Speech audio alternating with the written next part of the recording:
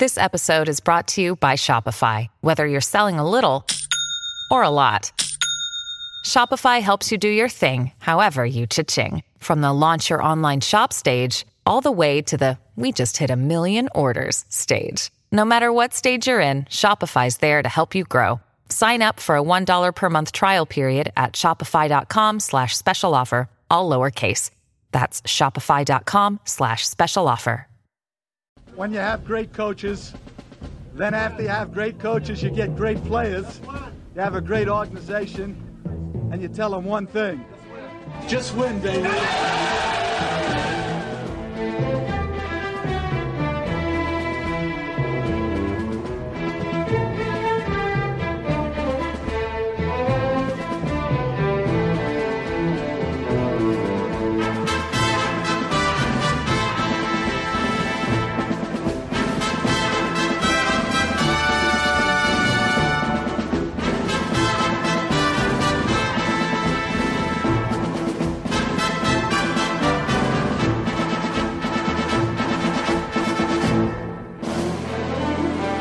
Let's go, Radio Nation. Welcome to Just Pod Baby. I'm your host, Evan Grote, and this episode is brought to you by SB Nation, part of the Silver and Black Pride Podcast Network. It's been a few weeks, since we've last spoke, but this is the first of many upcoming off-season editions of the podcast. Again, we took a few weeks off there after the season ended, but I started getting the itch, so I figured I needed to get behind the mic and get some thoughts out there to you guys. There has been some news that has come down the pipeline since we last spoke. Some roster moves were made. The Raiders are now officially known as the Las Vegas Raiders, and of course, there's been plenty of draft talk going on with the completion of the Senior Bowl last week. Now, speaking of the Senior Bowl, later in the show, I'll be joined by Dane Brugler, NFL draft analyst for The Athletic. You don't want to miss that conversation I had with him. Lots of good information from him, so make sure you tune in for that later on in the show. So let's get right into it. Let's jump right into it. Some updated roster moves that were made since the last time that we spoke. Guard Richie Incognito was signed to a 2-year contract extension worth up to $14 million. Incognito was brought in last year to solidify an offensive line that really struggled to protect Derek Carr in 2018.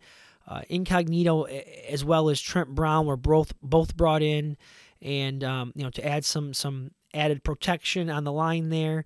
Now this addition of Incognito really came under some heavy scrutiny due to his checkered past, and rightfully so. He had definitely had some issues, you could say, surrounding his mental health. He had some run-ins with the law and whatnot, but really, he was able to put that behind him. He served his 2-game suspension, and he was really a good soldier for the team this year, and a good leader inside that locker room. Now, I can't lie, I was one of those skeptics who questioned the move to bring in Incognito. But I remember in Mike Mayock's first interview after Incognito was signed, he made it clear that there was going to be a plan in place to help Richie stay on the right path, and it really seemed to work out well for both parties involved. Now, Incognito will turn 37 during the season, this upcoming 2020 season. So you do have some concerns about his age, but despite his advanced age, he had a really solid season playing between Colton Miller and Rodney Hudson. I went and took a look at some advanced stats over at Sports Info Solutions, which is where our lead site editor at silverandblackpride.com, Cyril, actually does some work. And I took a look at some of the analytic numbers, and in 414 passing snaps, he surrendered only 3 blown blocks. So that's pretty impressive. So he was really solid. Really, he was one of the best guards in football this year. So definitely a great value signing there.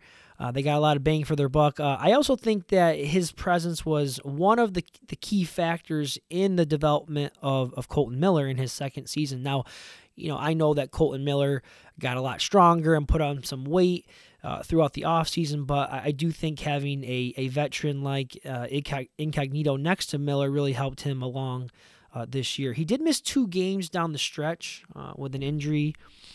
Again, so I do have some concerns going forward about, will the body hold up as he, again, 37, 38, he'll be 39 years old when this contract expires. Will the body hold up for him in the next 2 years? But, you can't argue the production or the value that they found with Incognito. The next roster move that was made was re-signing another offensive lineman, and that was Denzel Good. His contract is for 1 year, and I wasn't able to. I don't know exactly the terms as far as the money that is concerned with that deal, but it is for 1 year, and I do like the move to bring Good back. He made 5 spot starts last season, and he more than held his own. In fact, I think it's fair to say that when he was in there, the offensive line did not miss a beat.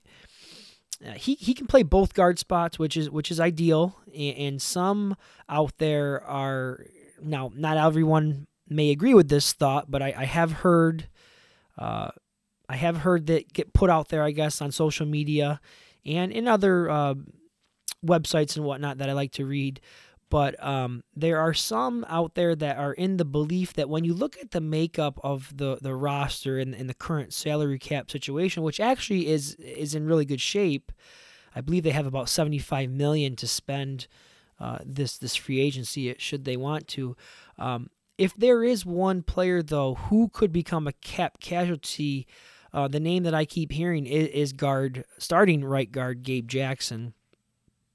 Jackson did not have, one of his best seasons. He dealt with that sprained MCL, which cost him, some of the beginning parts of the season. I think he missed the first 7 weeks. I believe he came back the week after the bye. Was he fully healthy? Was he playing hurt? I guess was the knee an issue?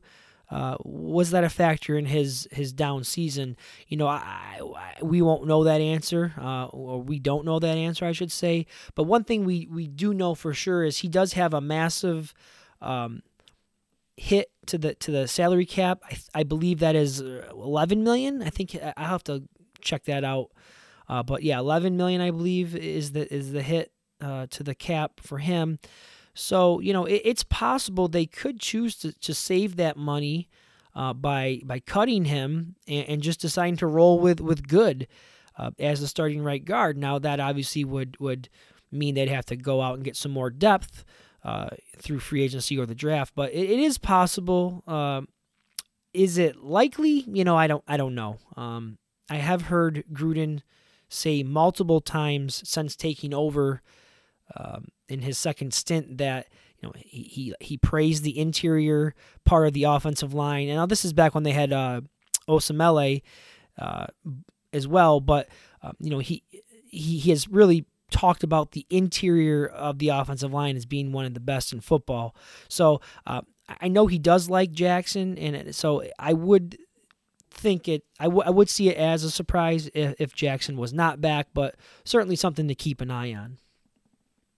Now, the last notable offseason transaction that was made was deciding to bring back cornerback Nevin Lawson, also on a 1-year extension. And like Denzel Good, Lawson made 5 starts last season, and he also had appearances in 11 games total. The majority of his action came in the latter parts of the season when those injuries were beginning to mount in the secondary, specifically to LaMarcus Joyner and Daryl Worley. He Lawson stepped in there and did fairly well. Lawson provides the secondary with a few different things. Not only does he give him some depth, but he does have starting experience from his time in Detroit, And he's very versatile, and I think that's one of the things that the coaching staff likes about him. He does have the ability to play in the slot as well as on the outside. So, he's a good depth player to have around. I don't think you want to rely on him to start 15, 16 games, but, I think he's definitely a serviceable player, and a guy that, on a one-year deal, I don't think it hurts to bring him back. Now, certainly the cornerback position is one in which, you should definitely expect Mike Mayock to address that position in some form, whether it's through free agency or in the draft. There's definitely some upgrades that are needed there. Besides Mullen, who do you really feel that confident in is my question. Jonathan Abram is coming back this season off that torn labrum. What are they going to do with Joyner? Could he be a cap casualty? He had a rough season as well last year. Are they going to move him back to safety where he's a little bit more comfortable? So there's definitely some question marks in the secondary, so I would definitely expect Mayock to hit that position hard. The next piece of news that I wanted to touch on has to do with the Raiders' new home, and that is Las Vegas. It's finally official as of January 22nd. You can now call them the Las Vegas Raiders. Owner Mark Davis, President Mark Bedane, and a handful of current and former players were out in Las Vegas last week to take part in the name change ceremony. They had a little presentation there out by Allegiant Stadium, and it looked like it was a really nice event. I've seen the change made everywhere pretty much. It's on the website now, the Twitter page. If you watch NFL Network and the ticker scrolling across the bottom, it'll say Las Vegas Raiders. So it's definitely official. And I think that, it's a change it's going to take some getting used to, of course, but it's something that I'm very, very excited about. Vegas is a town that I just love. I've been out there 4 times, and I can't wait to get out there again. My wife and I have small kids, so I haven't been able to get out there since I've had my 2 boys. But I do plan to get out there this season. I'm a native of Western New York. My wife is a Bills fan, and lucky for me, the Raiders played Buffalo this year out there in Vegas. So I've already convinced the wife to make a trip out there with me. So planning to be out there for that Buffalo versus Raiders game this season. But also I wanted to talk about, as you know, the 2020 draft is being held in Las Vegas, and that's a smart move by the NFL, I think, to just kind of introduce the fans of the league to the new market, and it'll really help put the city on the map as a football town. So I think it's a great way to kind of market the new football city. And plans were released last week as well for where different events will take place and which venues they will be at and whatnot. I'm not sure if you had a chance to see them or read about them, but it looks really cool. There's going to be, how before the draft, they have the red carpet, I guess, and so that's going to be held this year on the Bellagio fountains, like on the water, which is insane. They're going to build a red carpet stage right across the water. Players and their families will be boated over to the red carpet stage, and that's where they'll take part in pre-draft interviews and photos and whatnot. So that's really cool. That'll be a sight to see. And then, of course, the main stage where the picks will all be made is being held at the Caesars Palace Forum. And again, that's where all the picks will be made. So it's going to be an amazing experience for not only the prospects who are going to be, drafted into the league, but also their families as well as the fans. So Vegas is not going to disappoint with this event. And finally, I'll wrap up this first segment with just some brief thoughts on the Senior Bowl, which took place last week down in Mobile, Alabama. It's one of the more marquee events of this pre-draft prospect.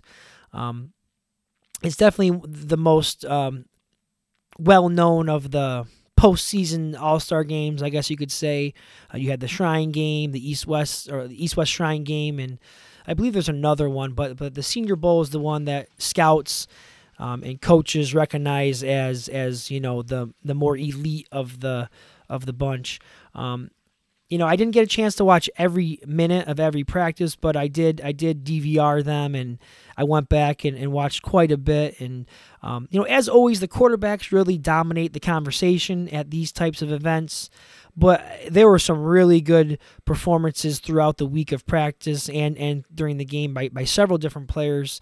Guys like Terrell Lewis from Alabama, Bradley Anae, from Utah, edge rusher, had 3 sacks in the game. This is a guy who had 13 sacks during the season. Van Jefferson was praised all week long for his polished route running skills.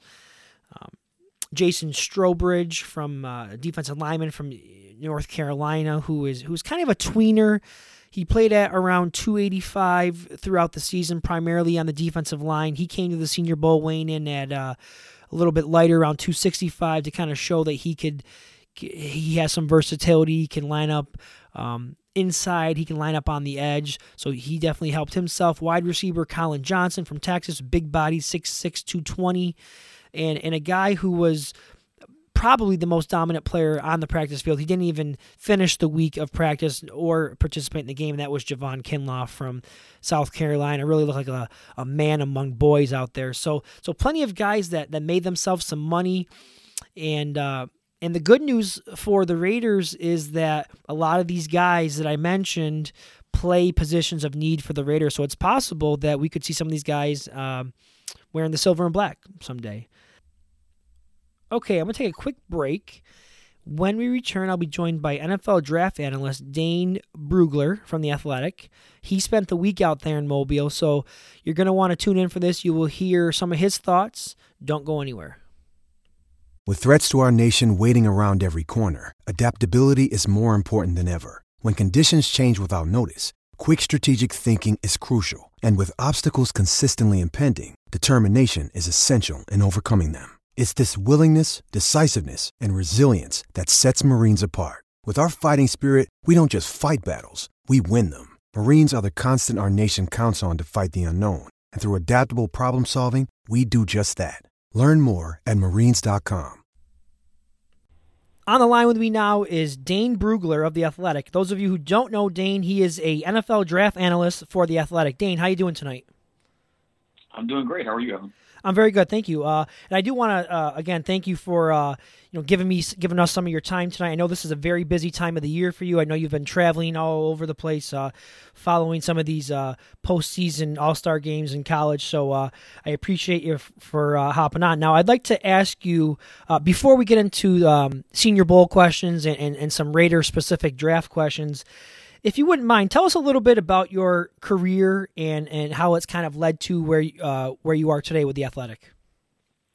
Well, I'm very blessed. I get to cover football for a living, specifically scouting, which has always been my passion. And it really started in high school as a teenager. I enjoyed playing football, but scouting, the evaluation side of things, strategy, that's what really drove me and got me excited. And so I went to Mount Union College, Division III football powerhouse, and it just so happened that Pierre Garcon and I were seniors together. And I didn't play for Mount Union. I worked for the football team, and part of my responsibilities whenever we'd have scouts in town, I would take care of them. And that was kind of my first introduction to the scouting world. And I still have a lot of those relationships from that networking from those times today. And so that really got me started down this path. And I've been very thankful to learn under a lot of different scouts throughout the league who have kind of gave me my scouting education about how to evaluate this game, what to look for, the traits, just different things like that. And it's something I've been able to really make a career out of. And so it's something that I'll never, it's a grind. There's no question about it, but I'll never complain about being able to do this as my career. And I'm very blessed to say I can do it. Mount Union. I'm very familiar with that school. I had some friends of mine that played some Division III football themselves, and so each year I try to catch a little bit of the Stag Bowl, which usually does feature Mount Union. So familiar with that school. Okay, let's jump right into it now with the Senior Bowl. You were there. You had a chance to kind of take it all in live. Give me some of your biggest risers. Who helped themselves out the most last week in Mobile? I would have to say that several of the small school guys, a lot of these bigger name players, we already a good grasp on what they do very well, what they struggle at. And a lot of guys, I think, cemented what we thought of them going in. But one area where these all-star games really matter is the smaller school guys. You watch Division II player on tape and, he's dominating, but what does that really tell you when he's, going up against guys that are future accountants and dentists? And, no offense to those professions, but it doesn't give you a very good gauge of how they're going to be able to perform against NFL level talent. But the Senior Bowl does. And so Adam Troutman, FCS, tight end from Dayton, kind of rewrote the record books for the Dayton Flyers, all-time leading receiver, the first tight end in that conference's history to be Offensive Player of the Year. He goes to the Senior Bowl, and he looks just as athletic, just as dominant as he did on tape. And this is going to sound very, very much like a hot take, but Adam Troutman has a legitimate chance to be the first tight end drafted this year. And a lot of that is because of what he did last week at the Senior Bowl. And, he came into the week as a top 3 tight end. So it's not like he was totally off the radar. I think he was like 72 or 71 on my top 100 board, but his ability to show that he belonged at that event and get open against the safeties that were in town, really impressive. The other small school guy that really impresses Kyle Duggar, linebacker, safety from Lenore-Rhine, Division II school, just your classic late bloomer. Didn't get a lot of chances in high school to show what he could do. Goes to Division II level and just blossoms. He has the athleticism where he can cover in space. He's twitched up.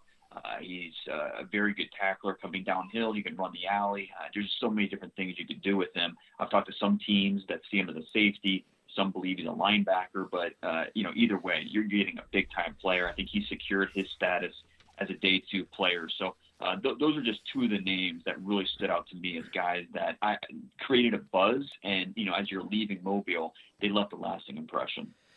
I want to talk a little bit about the trenches now. On the offensive line, in particular on the interior, was there anyone there that stood out to you? And also on the defensive line, anyone who helped themselves there? Well, I think that on the interior of the offensive line, to me, I think there's two centers that are at the top of in this draft in terms of the rankings, and it's Lloyd Cushenberry from LSU, Cesar Ruiz from Michigan. And I think there's a debate, and depending on who you talk to, the top center in this class. And some prefer Ruiz, some prefer Cushenberry. Ruiz was not at the Senior Bowl, but Cushenberry was, and I thought he did a really nice job. He's coming off a 15 game season, winning the national title, goes straight to Mobile, and did a really nice job against the top level interior talent that was there. He's a very smart guy. That's the biggest thing that kind of stands out with him, is his ability to quickly pick up concepts. He did a really nice job with the pro coaching that was there at the Senior Bowl, and I think Cushenberry helped himself with his performance in Mobile. In terms of the guards, I think Jonah Jackson from Ohio State, I think he secured his status as maybe one of the top 5 guards in this class. Damian Lewis, Cushenberry's teammate at LSU, he performed really well. I think he put himself in the mid-round conversation trying to get into Day 2. So I think several of the interior offensive linemen helped themselves. And then on the defensive side of the ball, I think you have to start with North Carolina, Jason Strowbridge. He's a player who kind of lost a little bit for that Tar Heels program because he played as an interior player. And he's only, 270, 275. They kicked him out to edge for the Senior Bowl, and he looked very natural there. He's explosive. You see the upper body power that he offers. I mean, he can beat you with quickness. He can beat you with strength. And so I think Jason Strowbridge certainly helped himself with how he performed during practice. Dane Bergler, NFL draft analyst for The Athletic, on the line with me. I do want to kind of shift gears, and I want to get into some more Raiders draft-specific questions here. They have plenty of needs on both sides of the ball. Let's start on the offense with wide receiver. Were there any guys at the Senior Bowl that, aren't your top-end guys, but maybe kind of fall into that round 3, round 4 range that impressed you at all last week? Oh yeah, for sure. And listen, this wide receiver class is just loaded, and that's going to be what we're going to talk about the next few months. It's going to be the main storyline throughout draft weekend. And the thing is you look at this. I mean, try to rank these receivers, and you end up with like 20 guys that you think could go top 100, but on average, only 12.5 receivers go in the top 100 picks. So who's going to be the odd man out? So I think there's going to be a lot of these receivers have talent. They're going to have discount stickers on them, and you're going to be able to get them in the late 3rd into the 4th round. Guys like Antonio Gandy Golden from Liberty, 6'4", 216 pounds. T. Higgins, to me, the first-round talent, but I don't see a huge gap between a guy like T. Higgins and Gandy Golden, except you're going to get Gandy Golden a couple rounds later. Very fluid athlete. He's very natural at the catch point with his tracking skills and ability to finish. He's a former gymnast, and so I think that shows on the football field. And Gandy Golden's going to be available in the 3rd round, maybe even the 4th, depending on, how these receivers shake out. Colin Johnson from Texas, another one who, coming into the year, Colin Johnson was the top senior receiver for a lot of NFL teams. National, NFS, the scouting service had Colin Johnson as the top senior wide receiver. But his senior year did not go as planned. Nagging hamstring injury, was out half the year. He reminded people at the Senior Bowl, hey, this is why I was so highly thought of. I mean, 6'6", he has some nuance to his routes, big catch radius. And again, one of these guys that might be squeezed out of the top 75 picks. And, they're going to have that discount sticker on them. So there's a lot of talent at this wide receiver position that, you don't necessarily have to go. I mean, I love Jerry Jeudy. I love CeeDee Lamb. You don't have to go receiver in the 1st round. You might be better off going with a linebacker, a corner, a more pressing need, and then going to get your wide receiver in the 3rd or 4th. Yeah, I'm actually going to follow up on that question in just a second. But before I do that, I wanted to, I watched some of the Senior Bowl coverage myself, and it seemed like a lot of the receivers, who they kept mentioning, obviously, were Michael Pittman Jr., Van Jefferson, Hill, KJ Hill from Ohio State, and Denzel Mims. Where do you think those guys will kind of end up settling in, as we move through the draft process, as far as what round they'll be selected in? Where do you see them kind of settling? I think Michael Pittman will be somewhere in the top 60. I think based off of the senior year that he had, and he just cemented that at the Senior Bowl. So I don't consider him a 3rd round guy. I think he's more of a 2nd round guy. And I think the two guys, Denzel Mims and Van Jefferson, I think both, they moved themselves from the 4th round into the 3rd round and rising. I mean, both guys appeared on my list of risers from the Senior Bowl week. So I think they really helped themselves. Denzel Mims, I think once you got him out of that Baylor offense, it just, there's a lot of question marks. Could he get off press coverage? Could he be more than just a vertical guy? Can he show the quickness and the sink that you want to see in his route running? And you didn't see that on his Baylor tape, but you did see it during Senior Bowl week. And so Denzel Mims certainly helped himself. Van Jefferson, he has a master's degree in route running. Just the corners that were there in one-on-ones, they've never faced a college wide receiver that has that type of that level of route running. And so Van Jefferson was able to take care of that. And that's what's going to help him be an immediate contributor in the NFL, is just that route running that he offers. Now, worry about the play strength a little bit, not a big yak target, but he's a guy that can get open based off of his ability to set up DBs and create his own separation. Very good. Now you mentioned, possibly the idea of, not having to go after a Jerry Jeudy or a CeeDee Lamb in the 1st round. You talked about maybe looking to get a cornerback or even a linebacker. So I've got 2 questions here about that. One of the cornerbacks who I was really looking forward to seeing was LSU's Christian Fulton. Obviously, he decided to pull out of the Senior Bowl after, the national championship game and whatnot. Can you give me, a quick assessment of him? Yeah, and Fulton he's an instinctive guy. I mean, he's got decent size. He's a good athlete. My biggest question with him is just, can he be a consistent tackler, and then can he be a better finisher down the field? He is a guy that he makes a little bit too much contact downfield when he tries to, turn, find the football, make a play. But he is an athlete who can shadow receivers. He didn't have the best performance in the national title game, but when you look at his body of work, 2 seasons as a starter, he is a big-time player, and he's right there in that first-round mix. And really, after Jeff Okudah from Ohio State's the top guy. I don't think there's many people that disagree with that. But after Okudah, you have 5, 6 corners that are kind of all in the same range. There's not a huge difference between these guys. And so I think you're from team to team, you're going to have different orders with Trevon Diggs from Bama, from Christian Fulton, C.J. Henderson from Florida, Damon Arnett, Ohio State, Jeff Gladney from TCU, A.J. Terrell from Clemson.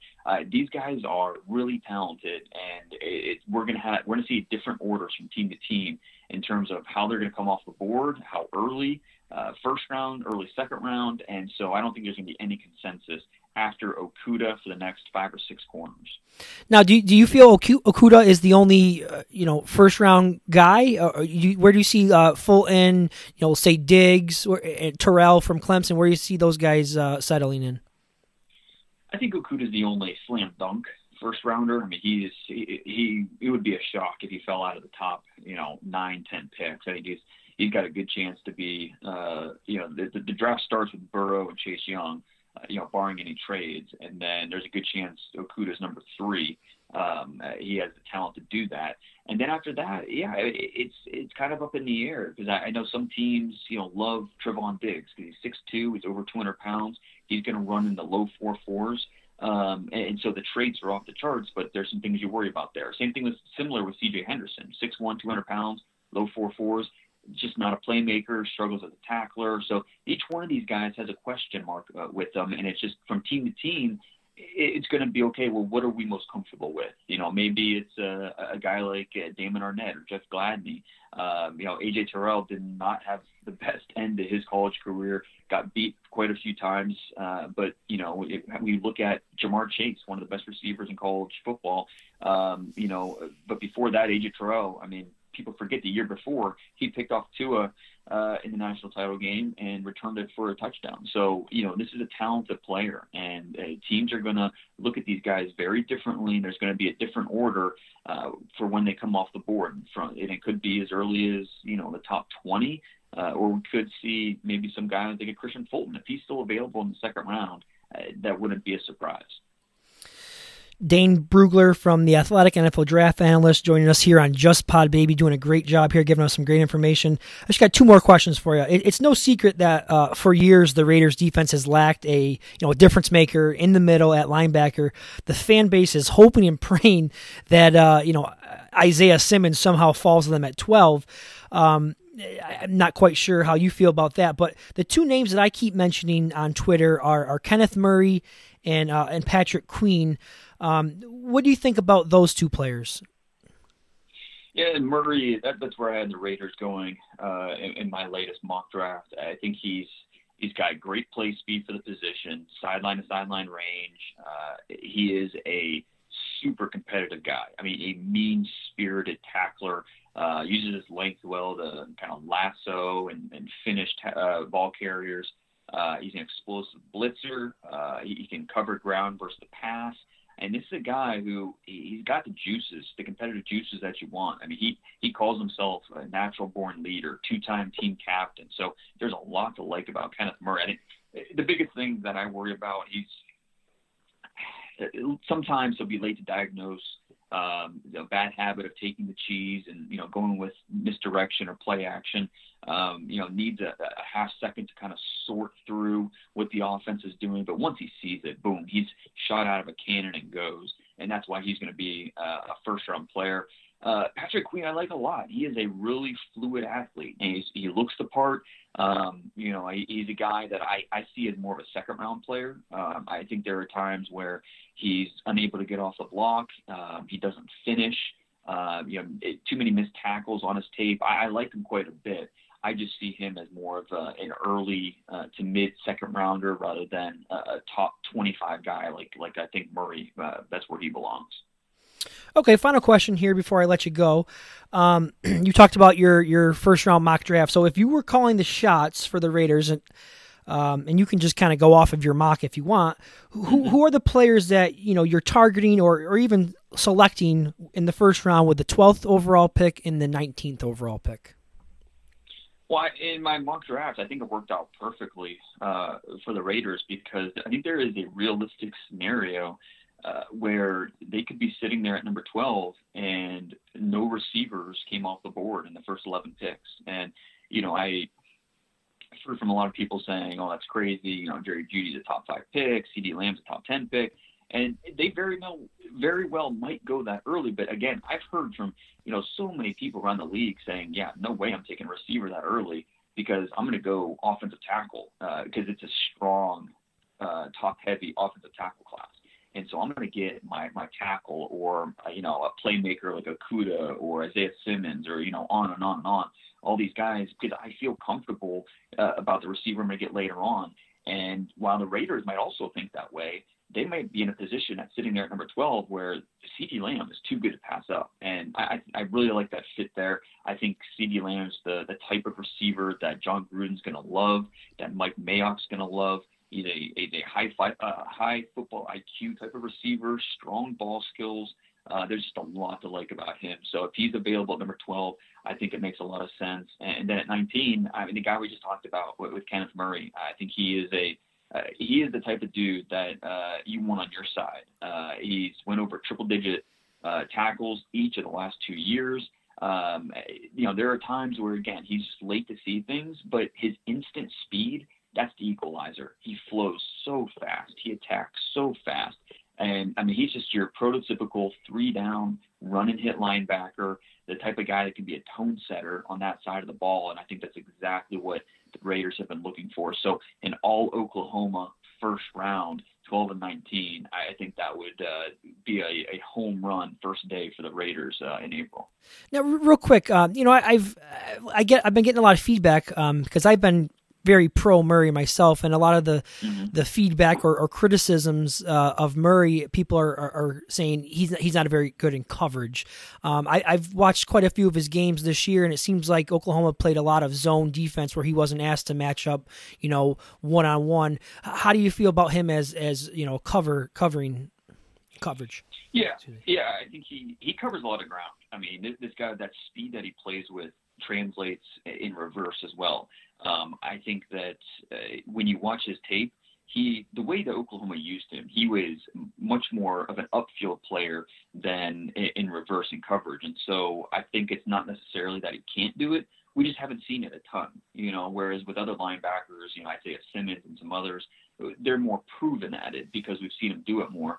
But in the small sample size that we have of Murray dropping and playing in coverage, he does it just fine. And I think he'll continue to get better at when he sees more of it. He just hasn't been asked to do it a ton because he's been so explosive as a blitzer and an upfield player. And so that's how the Sooners used him, which I don't blame them at all because he was so dynamic in that type of role. So while it is something that is a little bit of a projection, again, because of the sample size, I would feel comfortable because of his athletic traits and the way that he's just a smart player. And so I think that would translate, and I feel comfortable him being an every down guy at the NFL level. Okay, very good, very good.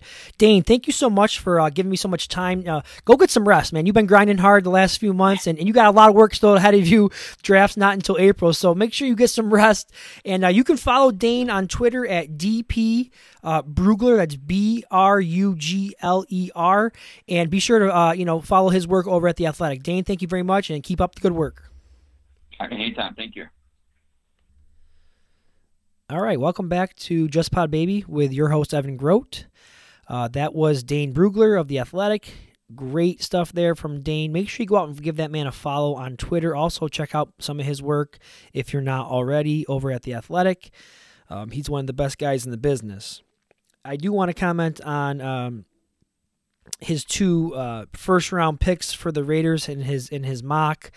I definitely fully support the selections of CeeDee Lamb at 12, and I do think it's a possibility that he is there, as well as Kenneth Murray with the 19th overall pick. And I think, and I've been saying it on Twitter, if I'm not sure, how many of you follow me out there on Twitter, but I've been really making a strong case for Kenneth Murray. I've been posting a lot of clips of him, but I think Kenneth Murray is a guy who they could get, even possibly if they were offered a trade in a trade back scenario. If they trade back a few spots, pick up maybe another third or even a second, depending on, what the trade value chart shows. But, he's a guy that they could probably get in the low to mid 20s. So, if not, I'd be totally satisfied with them picking him up with the 19th overall pick as well. But I'm on the same page with Dane as far as CeeDee Lamb and Kenneth Murray.